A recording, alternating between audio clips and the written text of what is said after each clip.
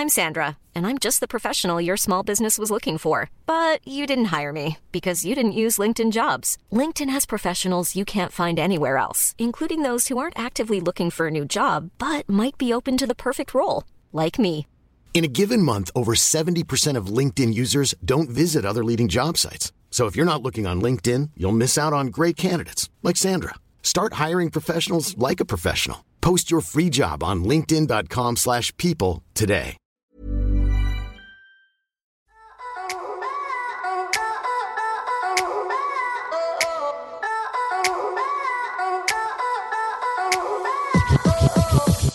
Hey guys, welcome to And the Writer Is. I'm your host, Ross Golan. I've written with hundreds of artists and writers over the years, and my favorite part of each session is the first hour when we catch up about life, the industry, politics, composition, whatever. So this is a journey of learning why people write songs, how people write songs, and most importantly, who the people are who write the songs. I'm producing this with the great Joe London, Big Deal Music Publishing, and Mega House Music Management. If you want to listen to the songs we discuss in this podcast, follow us on our socials, find out about special live events, or buy that merch, aka that hat I always wear. Go to our website, www.andthewriteris.com. For a little bit of context, we just wanted you to know that a lot of these were recorded before quarantine. And as we know, a lot has changed in 2020. So again, please stay safe out there and enjoy the new episodes of And the Writer Is. Today's podcast is brought to you by Bandzoogle. Built for musicians, by musicians. Bandzoogle makes it easy to build a professional website and EPK for your music. Whether you're looking to book more gigs or need an affordable solution to manage your direct-to-fan sales and mailing list, you can use Bandzoogle's simple tools to design a website and store that both you and your fans will love. Go to bandzoogle.com to try it free for 30 days and use the promo code ATWI to get 15% off the first year of any subscription. That's ATWI to get 15% off the first year of any subscription. Welcome to And the Writer Is. I am your host, Ross Golan. Today's iconic singer-dancer acts, produces film, hosts radio programs and podcasts, is a New York Times best-selling author, activist, philanthropist, diamond-selling band member, and literal astronaut. You may know his group as one of the top boy bands in the history of recorded music, selling over 70 million albums, setting music industry records by selling records. NSYNC's achievements are still the gold standard for popular music. But even more importantly, his legendary advocacy in the LGBTQ community has become the platinum standard for philanthropy. From Laurel, Mississippi, you could accurately call this guy a space cowboy with his dedicated contribution to the space community. And the writer is, from Moonman to Cosmonaut, Lance Bass. I need to really edit my resume. I mean, great. You have. Can I use that going forward? Oh, yeah. Anywhere I'm going to get introduced, I'm just going to play that. Absolutely. Yeah. You should just implant that in your podcast. Yeah, it's like that's who gonna be you the are. opening. Screw our theme song. That's going to be the opening now. You have so many hyphens. You are clearly like a, when you were little, did you know you wanted to be a musician, or did you want to be an astronaut, or did you want to be an author? I mean, from the outset, were you just constantly doing everything? Yeah, I always was and am interested in everything. Yeah. And as a kid, I wanted to be either a comedian or an astronaut. Uh-huh. I didn't even think I wanted to be a comedian, but my friends were like, you need to be a comedian. And I was just like, I just want to be an astronaut. That's all I wanted to do. Well, where is Laurel, Mississippi? It is South Mississippi. I don't know if you know where Hattiesburg is. Sure. Usually, because I actually lived in Ellisville, Mississippi, which no one ever heard of. So I always say Laurel, which is the town next to it where I was born. Then no one knows where that is. So Hattiesburg, which is where Brett Favre is from, is where usually people know where I'm from. Why there? Why did your parents live there? I'm like fifth generation there. I don't know who. Wow. I don't know my great-great-grandparents. and I don't know where they came from, but all I know is we're just from Laurel, Mississippi. I don't know any other family member that wasn't born in Laurel. Do you have brothers and sisters? I have a sister. Yeah, she's 3 years older. What was music like in your family growing up? Who did music? Did your parents play? No, none of my parents played, but my uncle. My uncle was the big musician in our family. So he played guitar. He loved singing.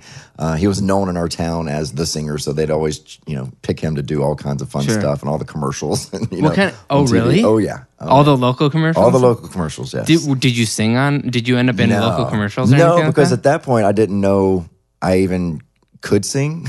Oh, Singing kind of fell into my lap when I moved away from that town. I went to Clinton, Mississippi, and that's where the town there was so musical. It had the #1 show choir in the world, and so I went from playing sports to now I'm in a show choir with all my friends because that was the cool thing to do.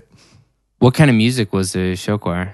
All kinds of stuff. We would do your Broadway type stuff, but then in competitions you would do the new stuff that's on the radio and just your version of it. Right.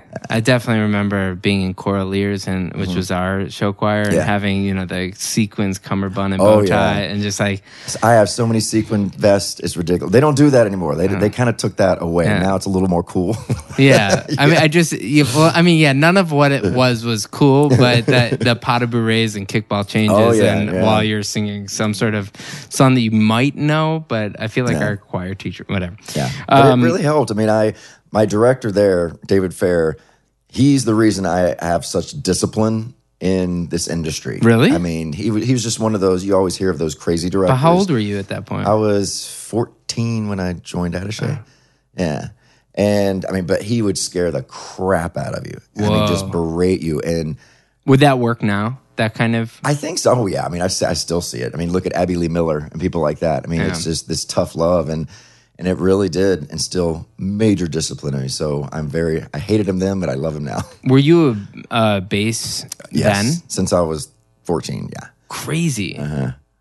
Yeah, I went from very high, because I had like a very high voice when I was singing in choir, to immediately the next year it was bass. Yeah. That's insane. I obviously, so much of the early years of you is something that I feel like we can find in, Wikipedia and whatnot. Because Wikipedia is so true. Yeah, exactly. But something takes you from doing show choirs at 14, and it's only a couple years later that you end up becoming a professional performer. Who says to you, you need to get out of this town and you need to start auditioning? No one. I never have auditioned before. How did you get selected? We all knew each other through different ways. It was strange. It was very kismet how we all formed. But two of the guys worked at Universal Studios, and two of the guys worked at Disney. So JC and Justin were on the Mickey Mouse Club, right, and Chris and Joey were working at Universal.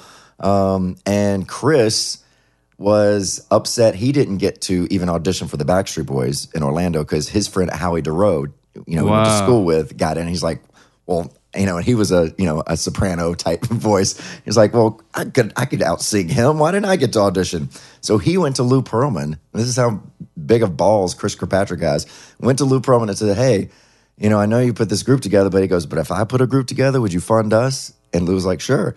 So Chris, I don't know how he knew Justin, but I was the first person he called. He called Justin Timberlake. He was up in Tennessee. He was recording with JC because they were doing a duo type thing. And Justin said, yeah, that sounds fun, but can JC join the group with us? And he was like, sure. So it was those three. And then they were all at Pleasure Island in Disney. And they were at this club called 8 Tracks, saw Joey on the dance floor. And JC's like, I went to high school with that guy. They're like, he's a great dancer. I wonder if he can sing. Let's put him in the group. So they put him in the group as the bass singer. Then realized he can't sing bass. And that's when they called me, because I knew Justin through a vocal coach. So they would have been a quartet. They were going as a quartet. Oh, yeah. They were going as a quartet. And then they had, before me, Joey's friend Jason came on, but then he didn't want to do child music is what he called it.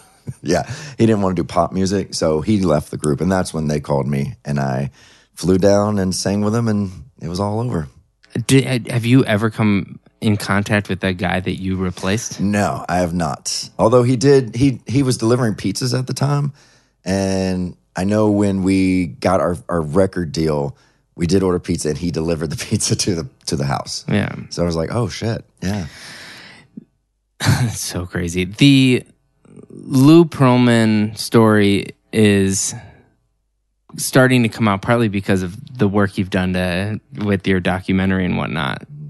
I don't think people outside of the industry really know too much about it unless they've really seeked it out. Right.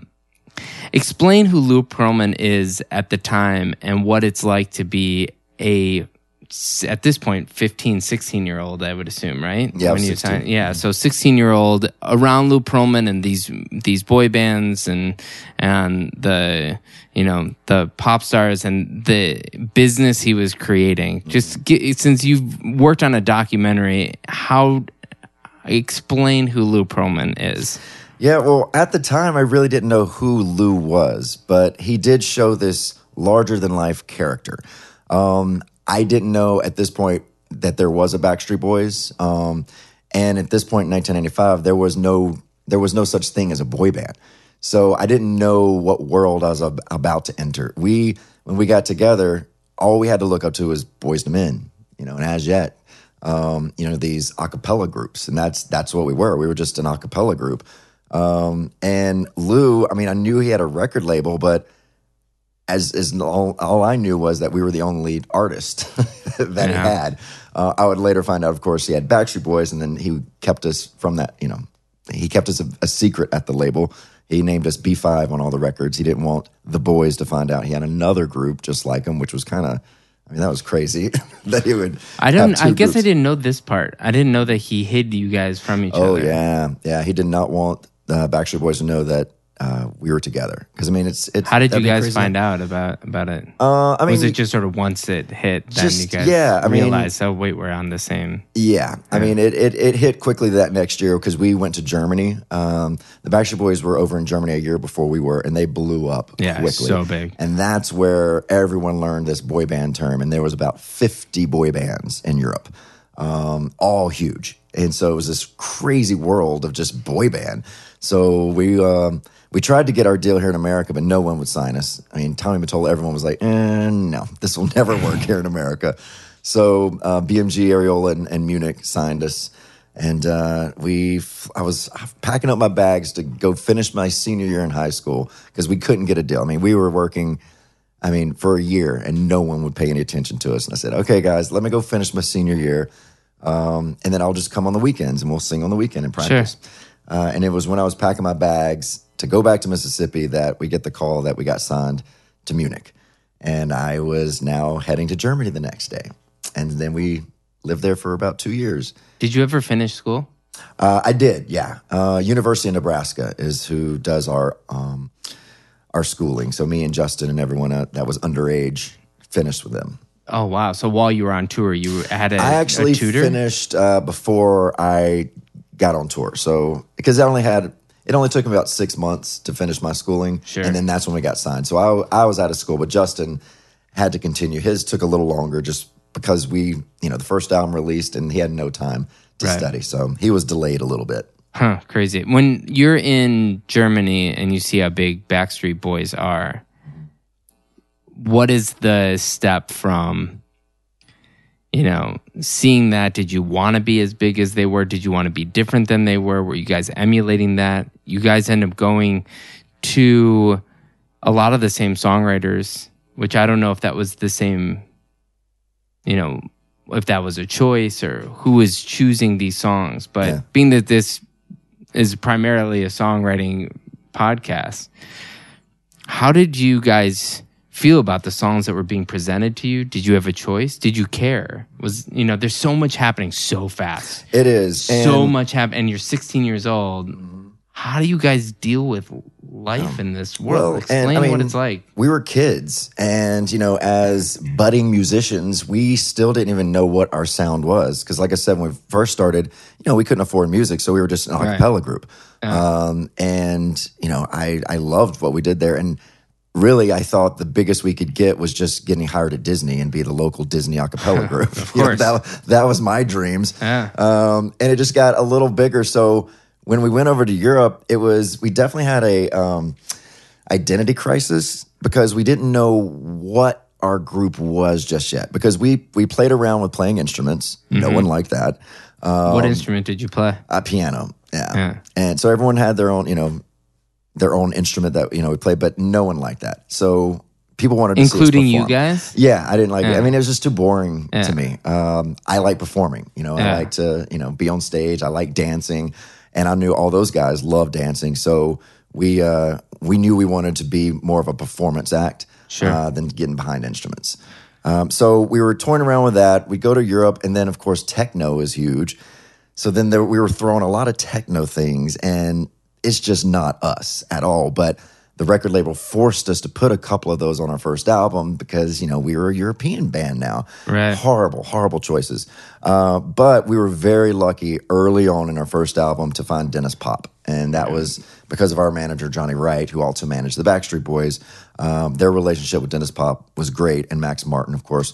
So our very first single that we recorded was over in Stockholm with Dennis Pop, with his protege, Max Martin. Yeah, that's crazy. I Want You Back. How soon after recording that, because that kind of helps really define how everyone else viewed you guys, because it's the first single that really came out. Did you guys feel once you recorded that, oh, that's our sound? And then you emulate that by getting as many songs as you can? Is that sort of the idea? Yeah, well, when I Want You Back came around, I immediately loved it. I just love that, dun, dun, dun, dun, just that. Dun, dun, dun, dun. I mean, it's that Dennis Pop beat, and I knew once we recorded that, I was like, "This is definitely us." It just felt right. Yeah. And then the follow up with that, with "Tearing at My Heart," was very similar, and so we really solidified us as kind of the up tempo pop dance, group, and that's what we did a lot of ballads and all that, but I think when you think about our music, you think mainly, kind of aggressive dance, fun pop music. When those start coming out and Backstreet's already established in Europe, and was there any competition as far as in your head or in their head in any way as far as who gets these songs? Or was it just sort of, look, we are our band, you're your band, we got these songs first? Yeah, we never cared about what they were doing. We were just so hyper focused on trying to do what we needed to do, and I mean every day was every hour was booked, so you didn't have time to think about what's going on in any other person's life. But I loved the competition we had with the Backstreet Boys, especially in the beginning, because it's what made us get better and better and better. And we worked so hard because we were the redheaded stepchild. I mean, our whole entire career, and so we always felt second best, always second best. And so it just kept us, working harder and harder and harder. And then you turn around one day and you're like, oh, wait, we're actually doing better right now. Like somehow we've caught up to them. In the United States, it's just, I feel like when you guys came into the United States, which is weird because you guys are American, but if that's the case, where once those songs are released here, there was no bigger band. It blew up a lot quicker here, that's for sure. It was interesting because I remember talking to Lou Pearlman many times about this. We wanted to make sure that we released in America first because we knew America's not like Europe. You're only going to get one band like this. You're going to get your one Spice Girls, your one Destiny's Child, your one NSYNC. That's it. Like you can't have multiple of the same type of bands. Right. America won't handle that. So we knew we had to be first out, or our career was over. And of course, Lou lied to us and ended up releasing Backstreet, months before us, and they blew up. And of course, we were the redheaded stepchild again. And so we had to do the whole European thing again of, defending ourselves on why we, belong to be in this industry when there's a Backstreet Boys. Right. So, that sucked. But then quickly we did this Disney Channel special. And ironically, Backstreet Boys turned down because I guess I don't know if they didn't want to be on Disney or they just wanted a break. I'm sure they just wanted a break. And so we took it, and that's what blew us up in America. Within a month, we went from, I think our song was probably 40-something, and it just went top 10 immediately. and it didn't stop for years. It's weird that the stereotype with, the avoiding being this kind of boy band or that kind of boy band. And the word boy band has a connotation to it that's just not true. It's like the people I know who have come from boy bands are the best musicians that, they're, certainly of the era that you guys were in. Not only were you guys good singers and good curators, but you guys also could dance. How do you keep up with the physical demands of being in a boy band at that age, or is it just like, I'm that age, I just can do anything? Yeah, I mean, you do feel... Because if I did, if I try to dance at all now, I'm on the floor for a month, But I was a horrible dancer. Like, they had to teach me how to dance. It took me a while to really learn how to... I mean, I did show choir, and I thought that was dancing. Yeah. It's not, Jazz hands are not, you're the real dancing you need to do. So, yeah, I mean, I was young. You had all this energy, so you felt like you were invincible. Everyone told you were invincible. You're like, enjoy while you're young. Oh, you're young. You don't need to sleep. We would get maybe an average of 3 hours of sleep a night, which is not good for a kid. Definitely need the rest. And I think that's what really, I don't know. It burned me out a lot, towards the end especially. Yeah. Mm-hmm. Were you burned out after... throughout the project? Because it's a gradual thing to get burned out. Yeah. How soon after you guys have number one hits, then you have to, the album cycle's done, you have to get back. You had 7 singles, I think, on the first album or something like that. Mm-hmm. Are you recording already the next album while you're doing? We were constantly recording. And the thing is, right after the first album, we had that. Europe was our first time to release, but so we took half those songs and redid it for the America release. So we were always in the studio, and then in between that album, No Strings Attached, we decided to do a Christmas album. Yeah. So we kind of threw that in the middle when we had 0 time to do it, but ended up being my favorite album we ever recorded. Yeah. We threw that one together so quickly. It's amazing. Over Christmas, we're still like, you just hear it constantly. Oh God, yeah. Look, if you want to live forever, do a Christmas album. It is amazing. But yeah, every year, those songs come back up. And coming from Mississippi, were you guys a religious family? Oh yeah, Southern Baptist, very very strict. So the Christmas album, did they have? Were they excited because you did a Christmas album, or as being strictly religious, did they look at the kind of music you did as secular, and did they have issues with it? It wasn't like that, right? At all. They loved it at the Christmas album. It is my family's favorite because they are very Christian, but no, they Southern Baptist, even Southern Baptist, you can't dance. Like, you go to hell if you dance. Whoa. You know that? Oh yeah, I didn't know it's that. One of the rules. Yeah, I feel like the image is more like a Southern Baptist, like a black church of people just right. No, you cannot dance. It is the devil inside of you. But we were never that family, and even the church I went to, that was just such a weird rule that no one ever. Were there people who looked at, when you become successful, people at home know about you. When you become worldwide famous, I imagine that people had all kinds of opinions about how you're living your life and who you are. Was it hard to go back home to a small town, or was it enjoyable to go back home? It was enjoyable, and it still is to this day. My best friends, still live back home. I see them all the time. We do trips together. So going back home to Mississippi really grounds me. It takes a couple of days to figure out how to relax because it's such a different speed. But I love it. It really is what I can always just go home to and feel like I'm at home. You said earlier when Lou Pearlman released Backstreet First, you said, and of course he lied. When did you realize that he was lying? I always knew Lou liked to embellish. You could just tell his stories were probably true, but just not the way he was saying it. It was just always so grand. So I knew he embellished a lot, but I didn't know he was just a strict liar.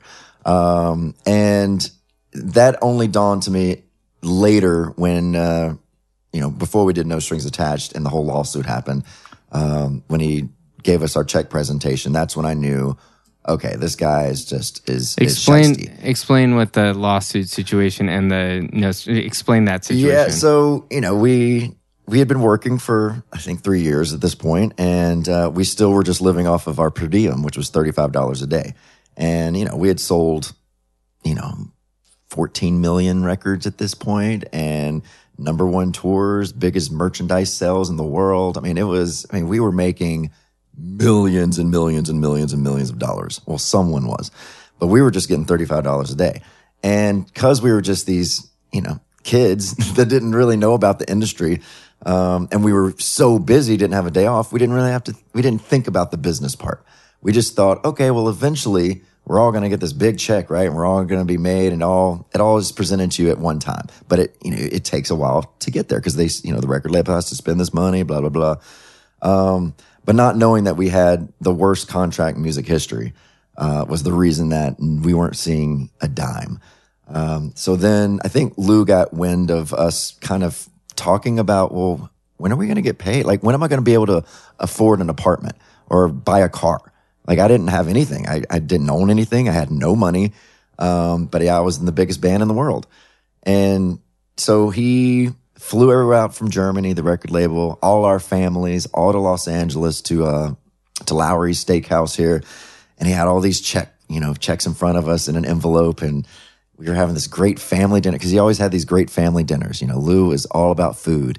And yeah, we opened up the checks, and we were, expecting a lot, and it was $10,000 each. And that's when I knew there was definitely something wrong. Who is the whistleblower as far as saying, hey, this contract's messed up? Did you have a lawyer? Were you being kept from talking to attorneys? We were, yeah. Because a lot of people don't understand this, but Lou Pearlman was actually the 6th member of NSYNC. Right. So there were 6 members of the group. And the whole reasoning for that, and he was explaining to us, trust me, this is the way you want to do it, because if you just pay me as a 6th member, I'm in the group, so you don't have to pay lawyers. You don't have to pay me as a record label. You don't have to pay me as a manager. I'm taking care of all. That's my part as a member of this group. I'm taking care of all that. So he took care of all the law stuff. Wow. Yeah. So when he said, here's the contract, you signed this, you just said, sure. Okay. Yeah, this is contract. Sure. This is the exact same contract Backstreet Boys signed. The lawyers looked at it and said, yeah, it's a contract. But it was his lawyers. And we never had our entertainment lawyers look at it. So who's the first person to say, when you got that check, that's when you said, I kind of want to find another lawyer? Yeah, me and JC. We were the ones that, were just pissed. And he had. Do you remember the conversation when one of you said, we need to get a lawyer? Yeah. Oh, yeah. I mean, immediately right after this dinner, we were just so numb, and thanked him, for the check, but we were numb. And so I took JC to the side. I said, we have to figure something out. And he said, well, my uncle's a lawyer. Let's start with him. So we called his uncle, and he had someone, look at an entertainment lawyer. And that's when we first realized it was the worst contract in music history. Yeah. How did you get out of this? We were very lucky, because Backstreet Boys had the same contract, and they wanted to go through the same, they sued Lou to get out of it. But we had an out that they didn't have. What was that? They got signed to Jive in New York City. We got signed with Munich, Germany. Lou had to find us an American record deal within a year or we're free. So we had a little out because we weren't signed to an American label. Wow. So all you had to say is, well, we're not going to sign. Yeah. And so we told them that, we're like, look, we're not signed. And we told RCA was our label now at this point. And we said, guys, we're not signed with Transcontinental Records anymore. We have an out. And no one believed us.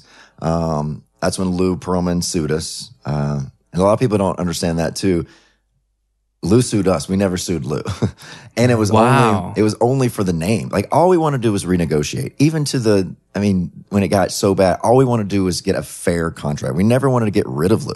We just wanted to renegotiate a normal contract, and he just was not going for it. And I remember we sat there and we tried to mediate.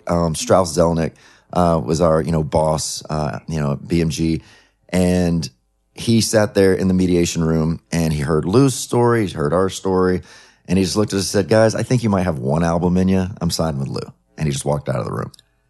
So we knew our career was just over then. We didn't have our name. Lou owned the name NSYNC, so we were no longer allowed to use NSYNC. And then that's when Lou took us to court over our name because he sued to make sure we could not use the name NSYNC. And by the way, he's still making about 85% of everything we do. So it's, I don't because know why of the way he would the be trying to contract. stop this. Yeah. Right. Yeah.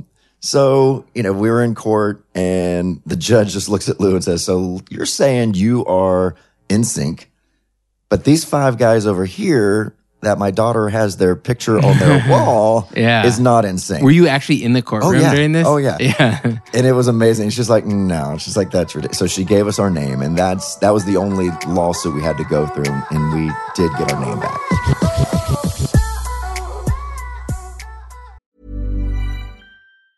Hey, I'm Ryan Reynolds. Recently, I asked Mint Mobile's legal team if big wireless companies are allowed to raise prices due to inflation. They said yes. And then when I asked if raising prices technically violates those onerous 2-year contracts, they said, what the f*** are you talking about, you insane Hollywood ass f- So to recap, we're cutting the price of Mint Unlimited from $30 a month to just $15 a month. Give it a try at mintmobile.com/switch. $45 up front for 3 months plus taxes and fees. Promo rate for new customers for limited time. Unlimited more than 40 gigabytes per month. Slows full terms at mintmobile.com. Hiring for your small business? If you're not looking for professionals on LinkedIn, you're looking in the wrong place. That's like looking for your car keys in a fish tank. LinkedIn helps you hire professionals you can't find anywhere else, even those who aren't actively searching for a new job but might be open to the perfect role. In a given month, over 70% of LinkedIn users don't even visit other leading job sites. So start looking in the right place. With LinkedIn, you can hire professionals like a professional. Post your free job on linkedin.com/people today.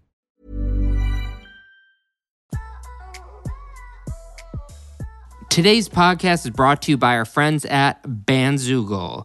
Built for musicians by musicians, you can use Bandzoogle's tools to easily design a website, an EPK, sell your music, merch directly to your fans, and it's commission-free.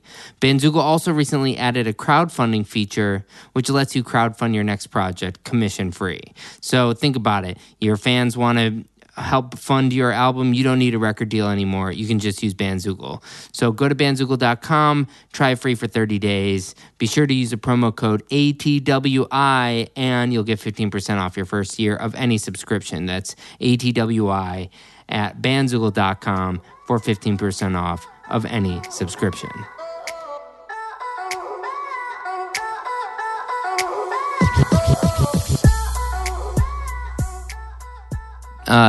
Through the lens of the Me Too movement, also there are some other things that have percolated around Lou Pearlman.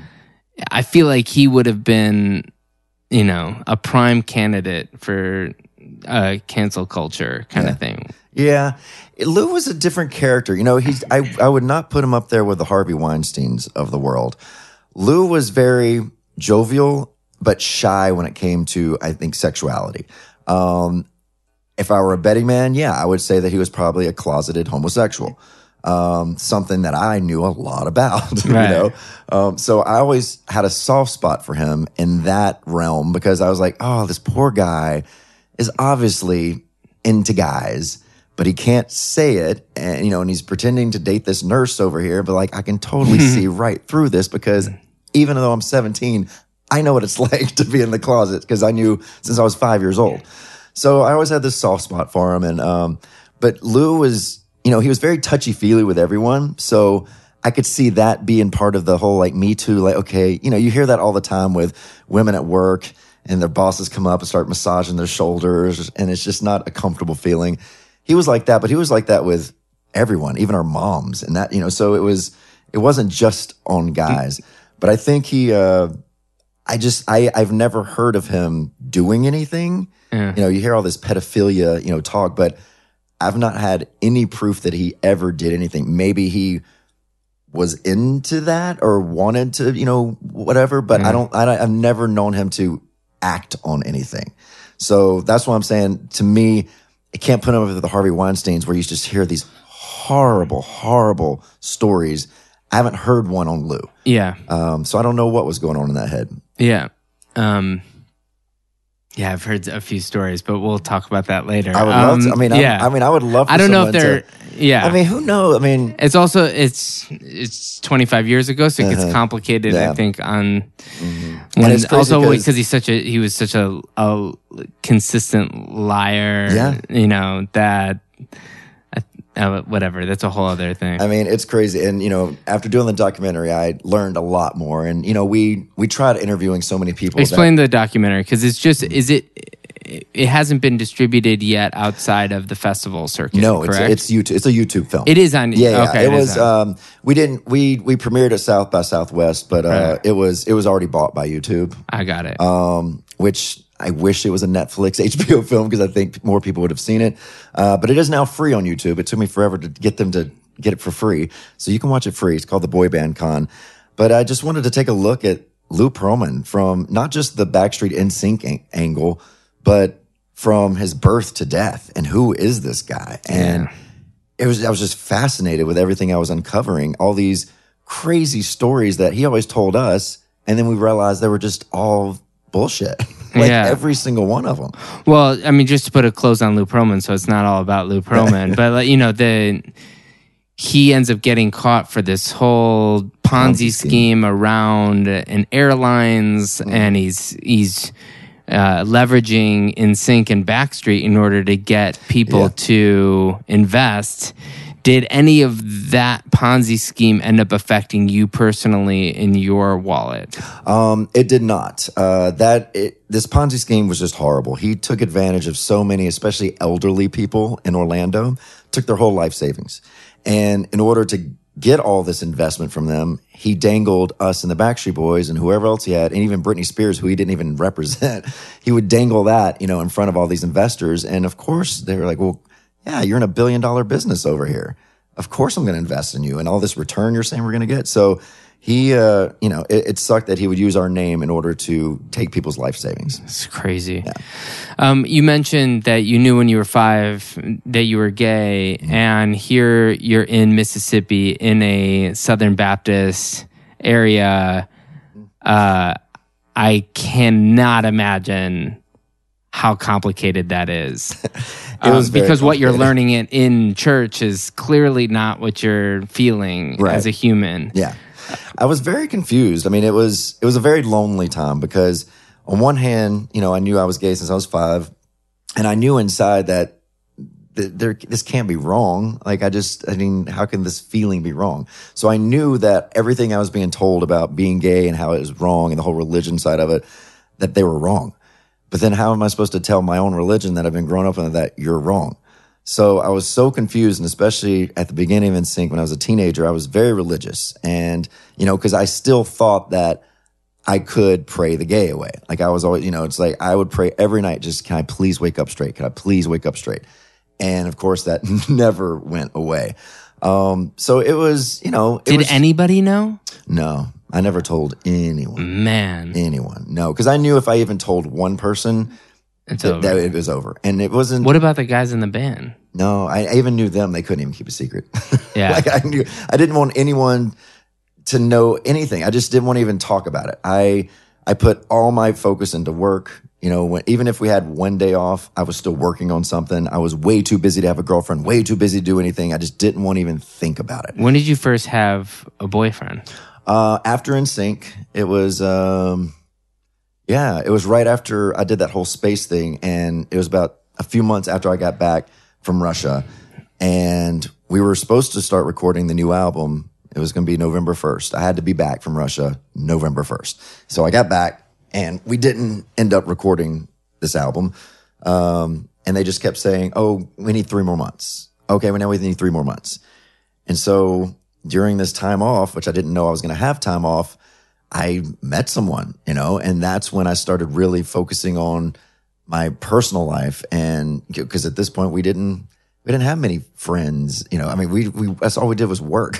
Yeah. So we didn't know many people. So now getting out there and meeting people, and especially like gay people, and falling in love for the first time, it really, it changed my life. I moved to California, where it was a lot easier, to be out, because again, in the early 2000s, it was still very taboo to be gay. It's crazy how far we've come just in the last 20 years. Yeah. But in 2000, I mean, it was a death sentence, for your career. If anyone found out, look at Ellen, and it was just a horrible, and those are the only examples I had. It was like, holy crap, I will never tell, and for the rest of my life, I will never tell anyone. I will marry a girl, I'm sure. You just kept tricking yourself into thinking of the life you could possibly have. But then once you finally meet that first love of your life, that's when I knew, oh my God, this is it. Like, are you kidding me? And I wasn't ashamed of it anymore. I was like, screw anyone that's against this. Like, I got to live my life.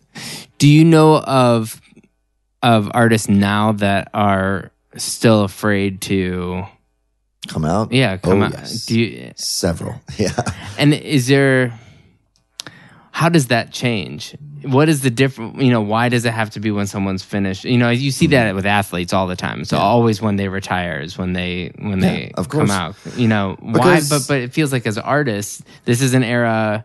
Well, you would think where the music people would industry be more accepting. Was accepting, but it's not. Music industry is probably one of the most homophobic industries. No. Oh yeah. Explain this. Especially radio. That's what I've found out. Like, wow. Radio is so homophobic. And the heads of the labels. I mean, there's still this old school, mentality. And it's still to this day. I mean, it's very homophobic. Yeah. Mm-hmm. Yeah. Well, I mean, I know of a few people who are obviously, really pushing to have their labels and their writers, for their publishing companies be only people who are part of the community. And, it's interesting seeing, I feel like, I guess we always feel like our generation's the one that's pushing it along, but I would assume that if you're 10 now and you're 15 now, or you're about to be in the NSYNC of tomorrow, that person will have it easier. I hope so. God, I hope. I mean, I couldn't imagine another group coming out without a gay member in it.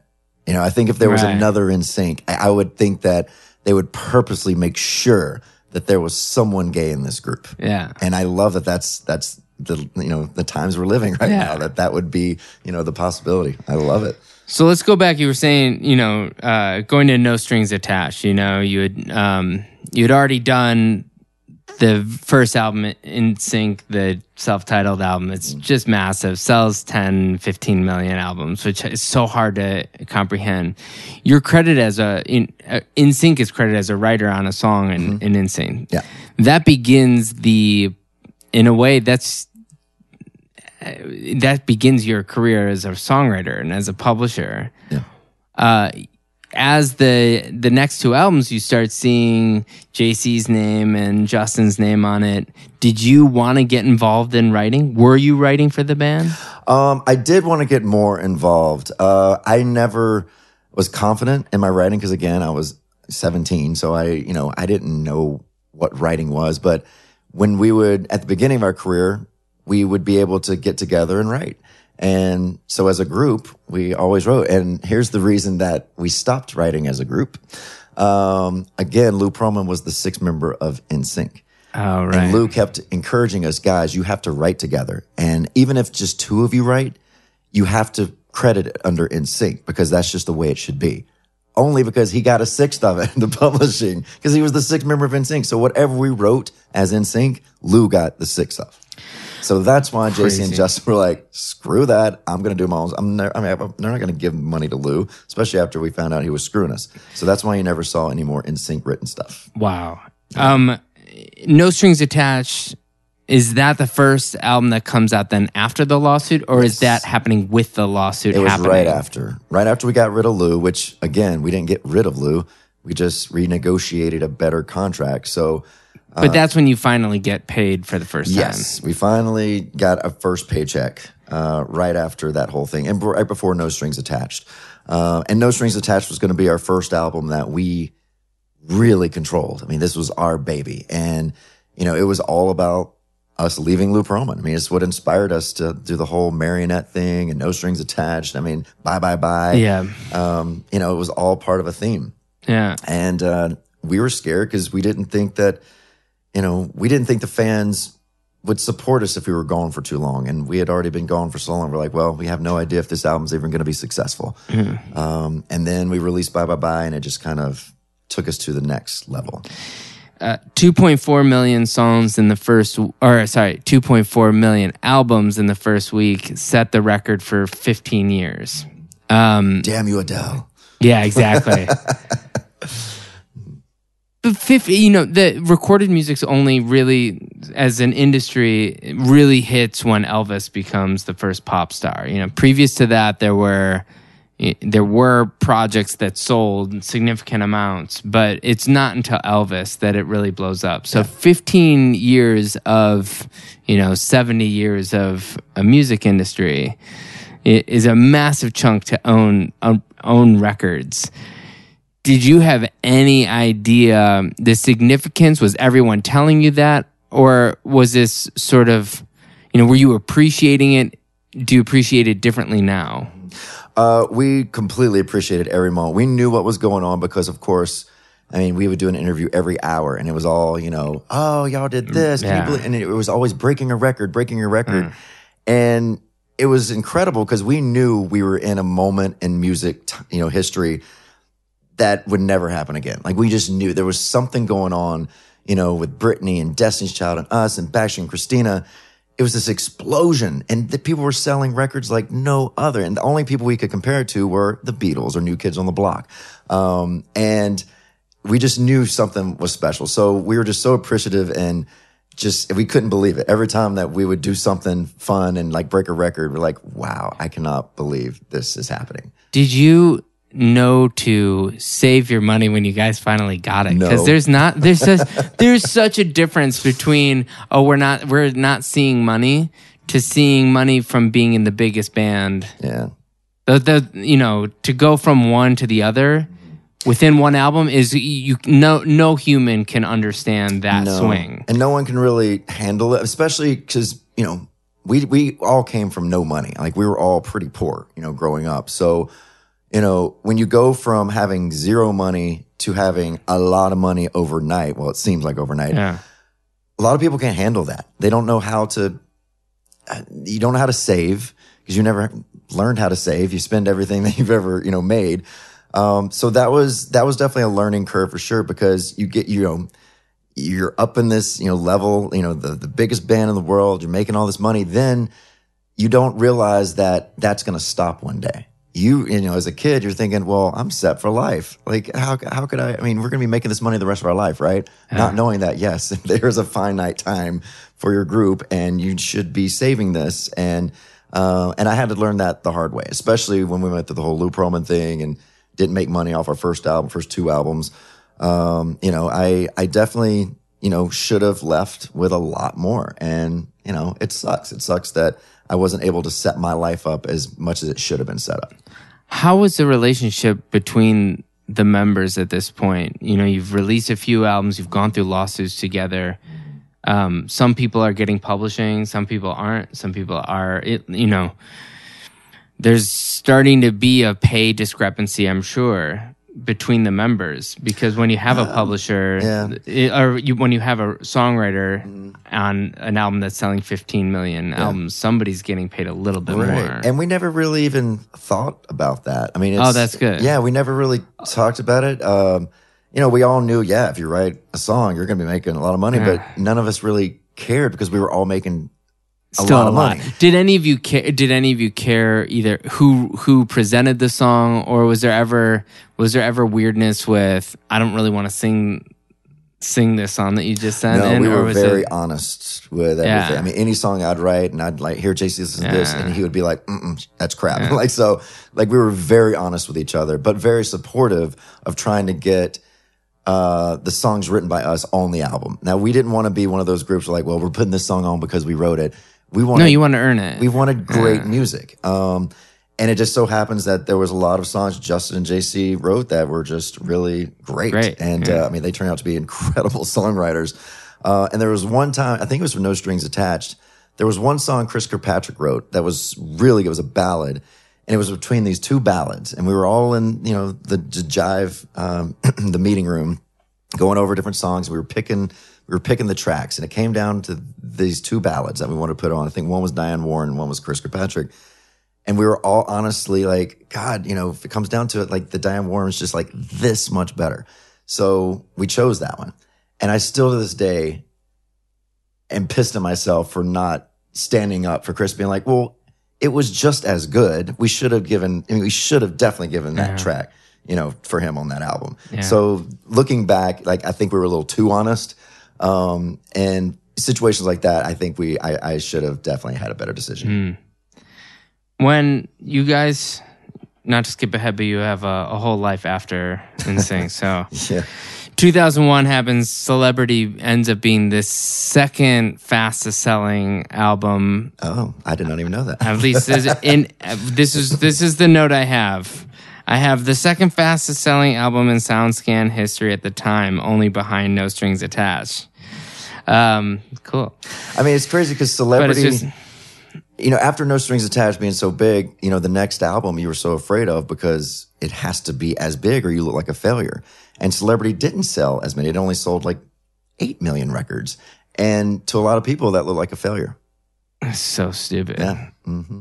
And I think it looked like a failure to our record label and our management. Because I think that's when they started saying, okay, we need to get Justin to break out of this because it looks like it's going downhill. Wow. Yeah. What was that like? What was that conversation? About what? Leaving the group? Sure. It was such a slow roll. We didn't really know what was happening. So, like I said, I had to be back to start the album November 1st. It didn't happen. 3 years later, they're still saying, "Oh, we got 3 more months." I'm sorry, because his Justin's solo project blew up. No one knew because we were going to take 6 months off, and he was going to record an album, and he even did not trust that it would ever do anything. He's like, probably won't do anything. But he just wanted to try the solo thing, and it just blew up, and it hasn't stopped to this day. So after about 3 years of, not being able to get in the studio, that's when Justin finally sat us down and was like, look, it is not slowing down, and there's no way I'm going to be able to come back to the group. So, it was about 3 years after Celebrity that we knew we weren't recording anymore. Were you waiting during that 3 years? Oh, yes. Of waiting and writing. This was finally for this album. And this was the first album that we were going to have that Lou Pearlman got 0 on. So, No Strings, he get half. Celebrity got like a third. And then this next one, completely clear of Lou Pearlman. So I was excited to, one, be able to write as a group again. And so I went to Nashville and I just started writing. And I was like super excited to like start presenting this stuff. But, we never got to that point. Did you release music? I released a solo, probably about 4 years ago. It was a song called Walking on Air. And that's what really solidified me not really wanting to be in the music industry anymore. Really? Yeah. Well, I guess 2 questions. One is, why did it take so long? My confidence, I had no confidence at all. Cause as a bass singer, I never got leads or any of that kind of stuff. And no one even attempted to get me to sing leads. So I never thought I was a good enough singer. So when this song got presented to me a few years ago, I was like, okay, this will be fun.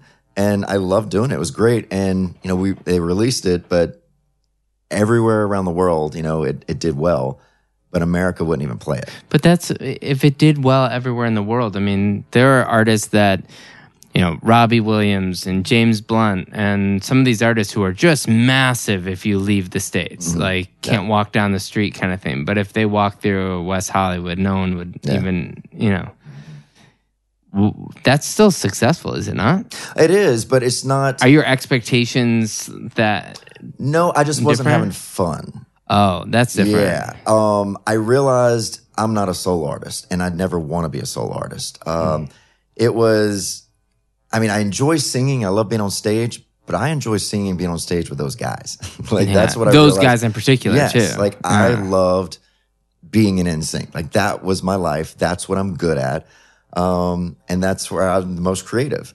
And then after that, I really got into TV and film, and that's where I am today. And I realized I'm a much better writer for film and television. Like, that's where my brain can go. Musically, I'm not as talented, but there's something about scripts that I was really good at. And that's when I decided, you know what? I had a great run with music. Let's follow another passion of mine and something that I'm even more passionate about. And that's why I kind of went over to TV and film. But before that, and maybe, as a writer, to be listed in the New York Times bestseller list, and you're a co-writer on that, what was the process of writing a book coming out of NSYNC? And out of the closet. I mean, that's the point of the book in a lot of ways. Yeah. So what is it, the process of, it's all about hit songs. It's all about, whatever it is, record sales. The book industry is totally different. Expectations must have been probably not anywhere near as big as it ended up being. Yeah. Not at all. What is that process to go from being a musician to an author? Yeah.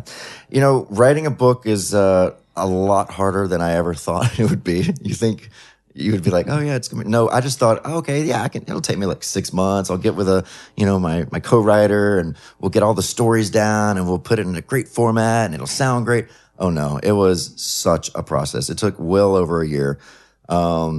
And pouring your guts out like that, because this was right after I came out. So this was my first time and I never really interviewed about me coming out. I just I disappeared for a while after that because I didn't know how people would react to it. I thought immediately people were just going to hate me. Did you get any negative? Of course, yeah. I mean, you get a lot of negative, but majority was positive. Yeah. And that's what surprised me. The Jay Leno's of the world, doing the jokes, but in such a good positive way of kind of like, can you believe people actually care about this anymore? Yeah.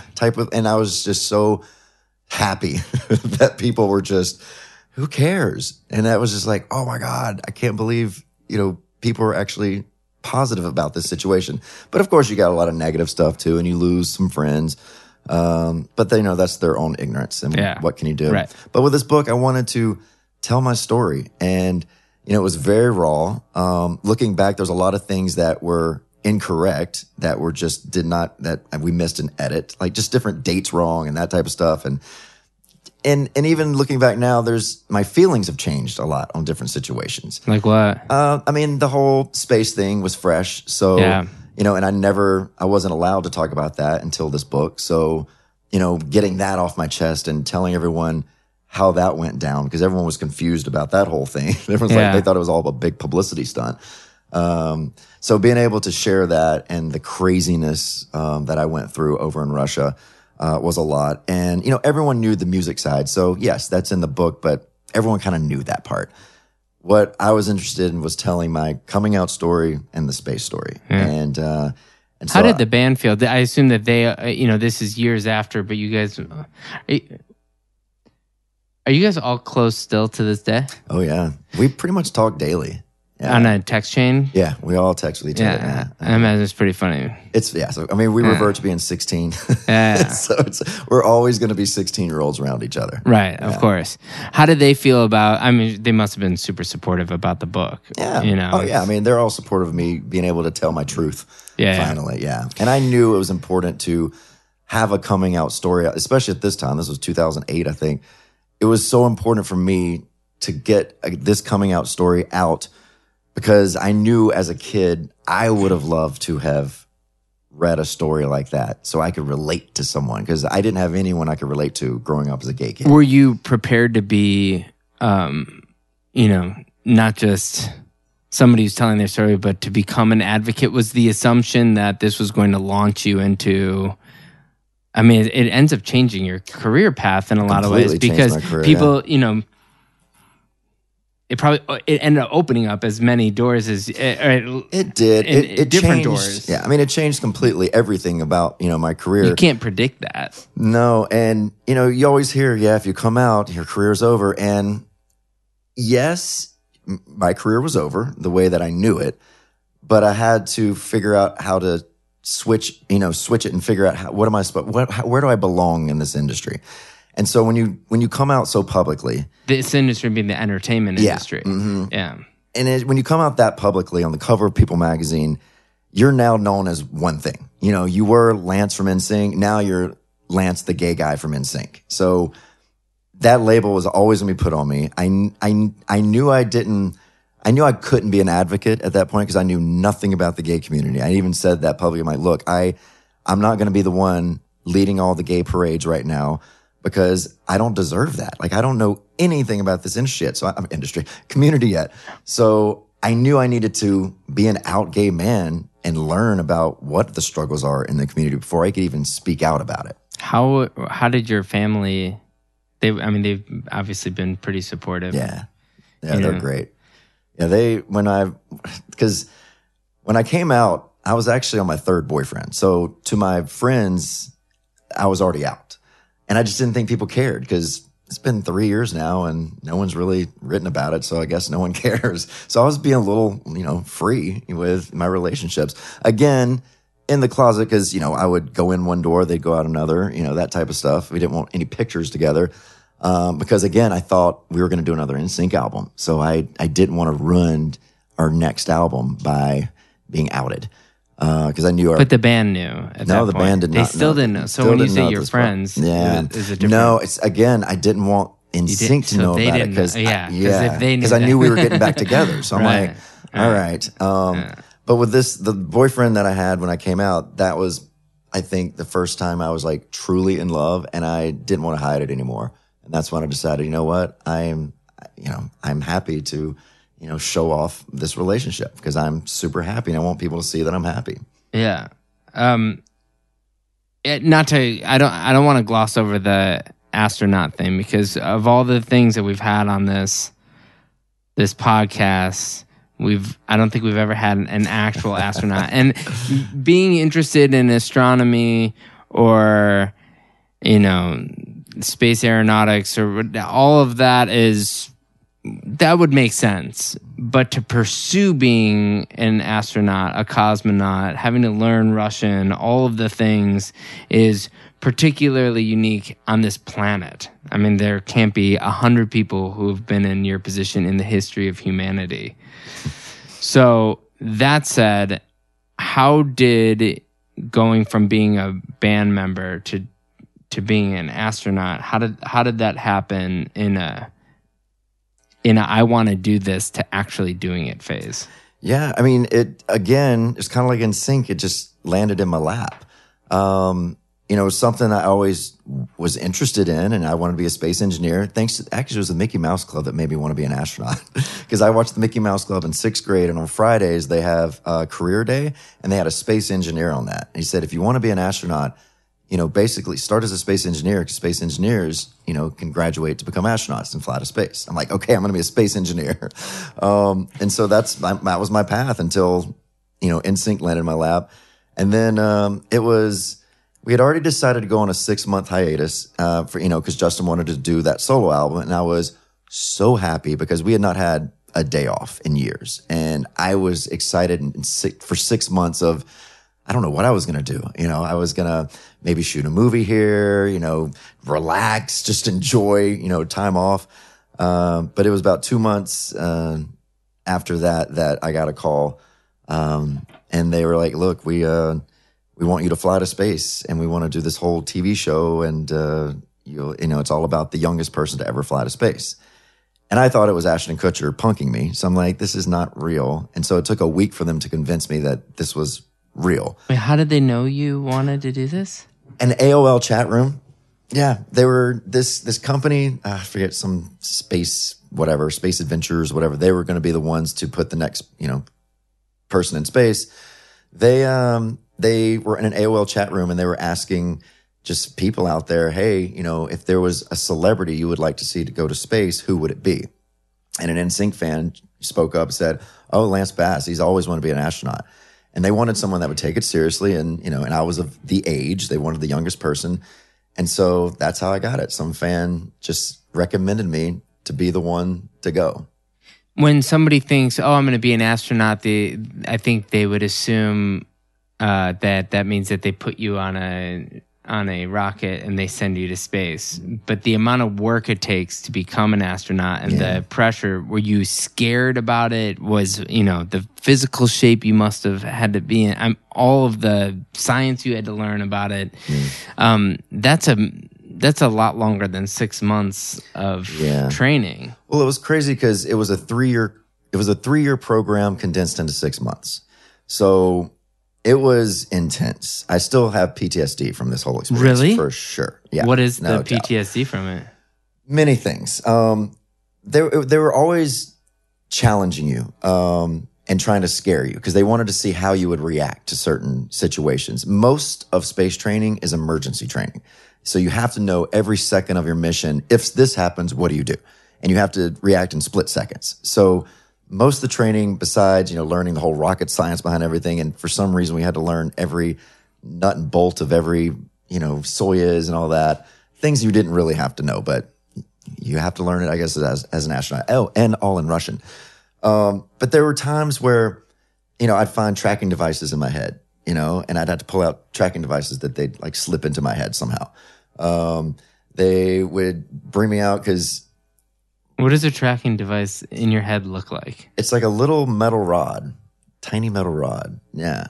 And they put one in me the first time I went over there for the medical testing, because you have to pass medical testing before you go into training.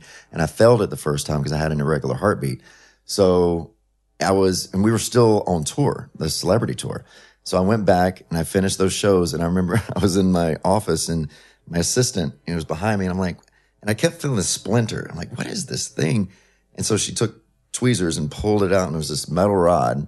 So that was the first time I knew they were tracking me. And so I just knew, oh, and by the way, I was gay. I definitely had met someone at this point who went to Russia with me and was my quote unquote assistant. And they had no idea. So I was so nervous. I mean, nothing ever happened between me and this guy because I thought there was a camera on me at all times. Like they were just spying on me the whole time. And, Hollywood negotiating with Russia, not a good thing. They've never done an entertainment contract. In Russia, I do respect the way they do contracts because it's all about the contract. If you say, I'm going to pay you $50,000 in the contract, but then you say, you know what, we earned a lot more. We're going to give you $1 million. Like, no, 50,000, the contract's 50,000. Like they are strict. And Hollywood, they've never done anything like this before. So it was not a fun negotiation between them. So as I was training in good faith, they were still negotiating this flight. And it was going to be a TV show on CBS. Then Les Moonves screwed that one up. And now MTV took over as a documentary.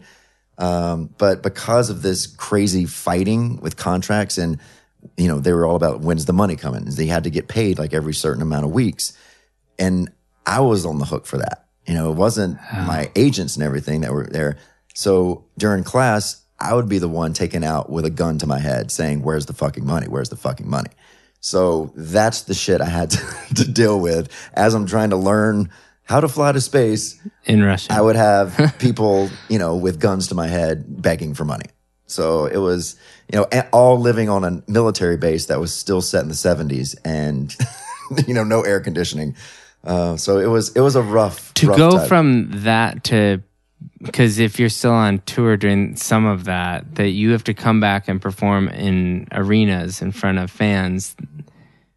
What a mind fuck. Yeah. I mean, you can't imagine just that, the solitude of one of it to be in front of 28,000 adoring fans. Yeah, it was definitely different because, I went from years of 500 people around you at all times and every little detail of your day is planned out and you just work to, you're by yourself, you have no one, and you're in class from 6 a.m. to 8 p.m. every day. Did you speak Russian before this? No.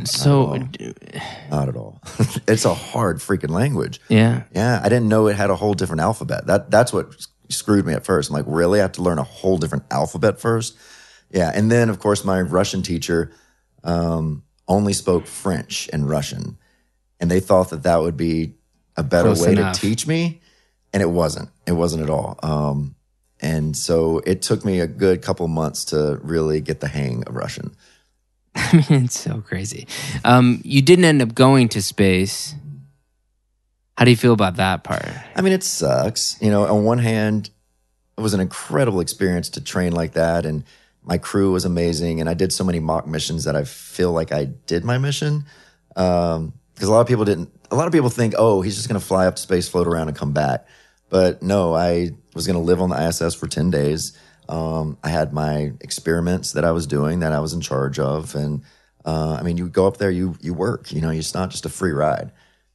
If it's available now for people to go to space tourism, would you be on the first flight up there, or are you done with this part? No, I would definitely go. It would be a roller coaster for sure. I think it would be great. When Virgin starts going, I'll definitely, pop on one of those flights. I definitely don't want to be on the first one.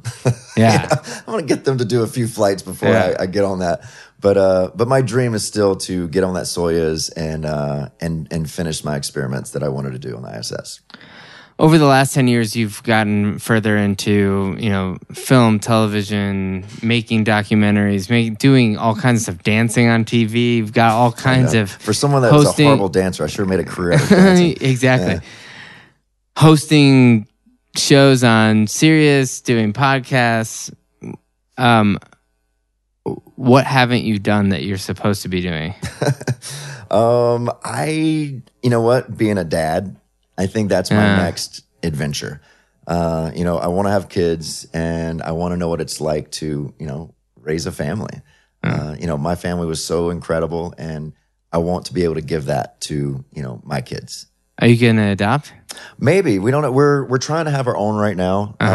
It's been a long process. The IVF, and I know a lot of people listening have gone through this, and thank God it's not taboo to talk about anymore, because so many women out there thought it was so taboo to talk about IVF, but now it's such a normal, thing. And the best way of, to have kids, the safest way, of course, is IVF. I mean, you have the healthiest kids ever. So for 2 years, we've been working on it, failed a couple of times, and we're going to restart again this spring. And if that fails again, then we're going immediately to adopting, because, we were going to adopt anyway, but I just felt like, let's just try to have our kids first before I get too old. But yeah, if it doesn't happen this year, we're just going to go straight to adopting. Yeah. Yeah. I hope that happens for you. Me too. Are you ever going to get involved again in performing music? If obviously you did the solo album a couple years ago, but is the desire to still is it still in there at all to do music? It is with NSYNC. Yeah. Without NSYNC, it doesn't interest me really. As a performer. Now, as a producer, I would love to get involved with other groups. I've always, for the last few years, and I just haven't had time, I've always wanted to be the anti-Lou Pearlman. I wanted to create a boy band or a girl band, since that is what I know, and do it right. Have them own everything, and it's like a legit deal. And so I wanted to be able to give that back to another artist. And I did manage a few artists back in the day, country artists, but I never got into the pop world with that. And I really wanted to form a band that could be the next NSYNC, but them actually get a good deal. Yeah. I hope you do that. All right, so we're going to go to the next segment. I'm going to list 5 things, and you just say what comes to the top of your head. Okay. I mean, this feels so easy. So I was going to do a bunch of other things, but I feel like I have to do at least these first. Okay. So we'll go with Joey. Joey? Yeah. Crazy. Yeah, Joey, I mean, best friend. He's my boy. It's so funny, man. I went to school out here and moved here in 1998. Yeah. That's my freshman year being in LA, and I'm in a band. My house band for the fraternity I was in was Eve 6. Oh, no way. So all of a sudden I was like opening for this band, and I was like, this is really cool. Like, there's so much fashion that came from what you guys were doing. Oh God, sorry about that. So I have like pleather pants. And I had the facial hair, the Joey Fatone facial hair, the flavor saver. Yeah, and for sure, there was a Joey Fatone doll that somebody gave me and was like, it looks just like you. And here I am in like a rock band. Over there. Yeah, oh man, it's yeah. But Joey's just crazy. amazing. I mean, I love Joey. We are definitely the odd couple. I mean, we could not be more opposite of people, but somehow we gel. Yeah. Mm-hmm. And you guys have similar paths after the group. You guys still have embraced the fame from it and have used it to leverage really cool opportunities, Yeah, and both of us definitely relate in the fact that we love talking. We love showing off. We love being, having attention. So, it was natural for us to go into this hosting role that I always loved. I mean, even as a kid, I would always make my own radio show. So I had, I would, have the tape player ready, and I would call the DJ, and they'd play the song I need, but I'd have it on pause, and I'd unpause it. So I'd make all these kind of my own makeshift radio shows because I wanted to be Wolfman Jack. So like I always wanted to be a talk show host, even as like a little kid. So now that this opportunity came around, and people were asking, "Oh, would you host this?" I'm like, "Yeah, this is great." And I honestly, if you look back at NSYNC and you see any interview with me, I'm the most boring person ever because I didn't want people to hear me talk because I thought people would figure out I'm gay. So when you hear me, I'm like, "Hey, there's a woman, like I mumble, I'm boring, no personality whatsoever. Do you think you sound gay now?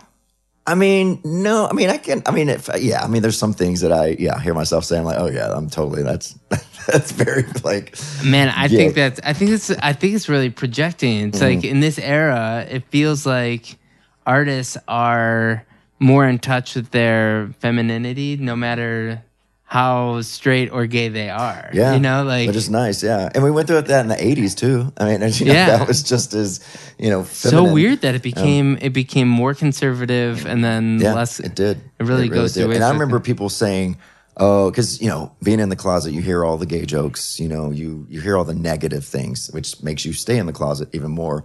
But yeah, it's it was scary. But there were things that people would say, "Oh, if you say the word so a lot, that means you're gay." So if you're talking and you say so like you're gay.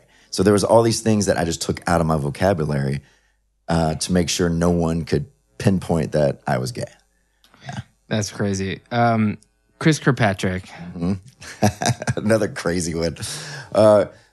Chris, he was the founding member of the group. So, I owe everything to him. And, he had this vision that was, that was incredible and super talented. Like his voice, I think, is just incredible. Like very Frankie Valli, incredibly high voice. Justin Timberlake. Super talented. Even at 14 when I met him, I knew this kid had a lot going for him. And he just had this confidence, even at such an early age. You knew that he was just going to be excellent at what he did. Yeah. And I remember when I first met him, his voice hadn't even changed yet. It was just changing. So, so it was nice to see his growth. JC Chasez. The most talented vocalist I've ever heard. Really? Yeah. Out of that whole group. Oh, God. I mean, JC's voice is the best male vocalist I know of. I mean, I'm comparing Brian McKnight. I mean, the greats. Yeah. JC Does he know you feel that way? Oh, yeah. I've told him that many times. Oh, yeah. I think I just tweeted it last week. Yeah, great. Perfect. But yeah, I'm such a fan of his because one, he's an incredible dancer too. I mean, he's got it all, but man, that voice. I mean, I know what it was. It was an anniversary of This I Promise You. Oh my gosh, who wrote that? Oh my gosh. What's his name? Shit. Babyface? No. Oh my gosh. Singer, white guy. Sam Richard Waters? Marx. Oh my God, why did I forget Richard Marx's name? Oh, okay. So okay. Richard Marx wrote that, and so it was an anniversary. So he tweeted, like, "Oh, this I Promise You," and I listened to it again, and I forgot how great JC's vocal was. So that's why I tweeted. I was like, "This is the best JC vocal I think I've ever heard." Amazing. Yeah. Finally, Michael, your husband. As cheesy as it is, he completes me. I've dated a lot of frogs in my life, especially when you first come out and you don't think you can find anyone, especially when you're in the closet, especially you don't think you can find anyone. So you gravitate to the first person that shows you attention and that you can trust. And then you get into these like bad relationships, which, I learned a lot from, and I wrote a lot in my book. There was a lot of, I was basically Elizabeth Taylor in my book. I went through a lot of horrible relationships, but then I found this guy, and it was just such a different relationship. We've never fought. I always thought fighting was how you showed passion in a relationship because I only dated Brazilians. So it was very, very passionate relationships. And this was just so easy, like so easy. And now it's been 9 years and it's still the easiest thing I've ever had. I love that. Well, thank you for doing our podcast. Well, thanks for having me. We have, like I was saying, we've had, 80 to 100 guests at this point, and from all different eras and from different walks of life. But there aren't that many people who are part of, what you were saying, this magical era of albums selling, spreading it was touching so many people. So many people can think of NSYNC as, their first this kind of concert, or this kind. I mean, it's just so influential. It wasn't. We know of other people who were in other projects that were really successful, but aren't considered as influential, or weren't, for whatever reason, you were at the epicenter, and then to leverage that into a career of, pursuing entertainment. And we keep trying to explain that the definition of a songwriter or a writer in general is really not just somebody sitting at a piano. It can be just somebody who's being creative with putting music to their life. It can be all kinds of things. And somebody who's writing books or working in documentaries or films or whatever it is, it's just as much writing as the person who's writing a musical, that's writing, any other kind of music, long form music. You're just writing the longest opera after being in this incredible group. So thanks for being a part of this. And here we go. All right.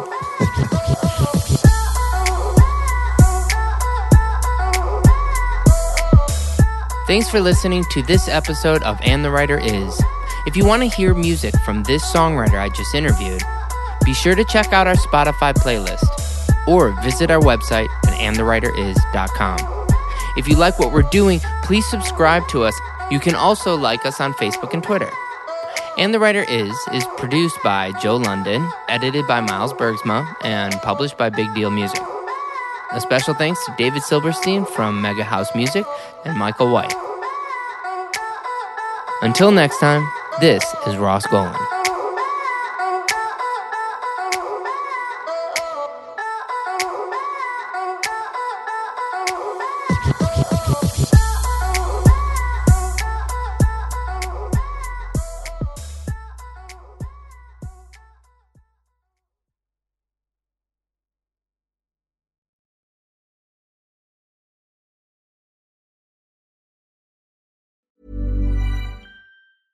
Hey, it's Paige DeSorbo from Giggly Squad. High quality fashion without the price tag. Say hello to Quince.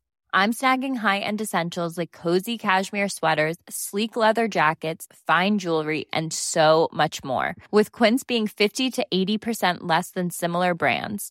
And they partner with factories that prioritize safe, ethical, and responsible manufacturing. I love that. Luxury quality within reach. Go to quince.com/style to get free shipping and 365-day returns on your next order. Quince.com/style.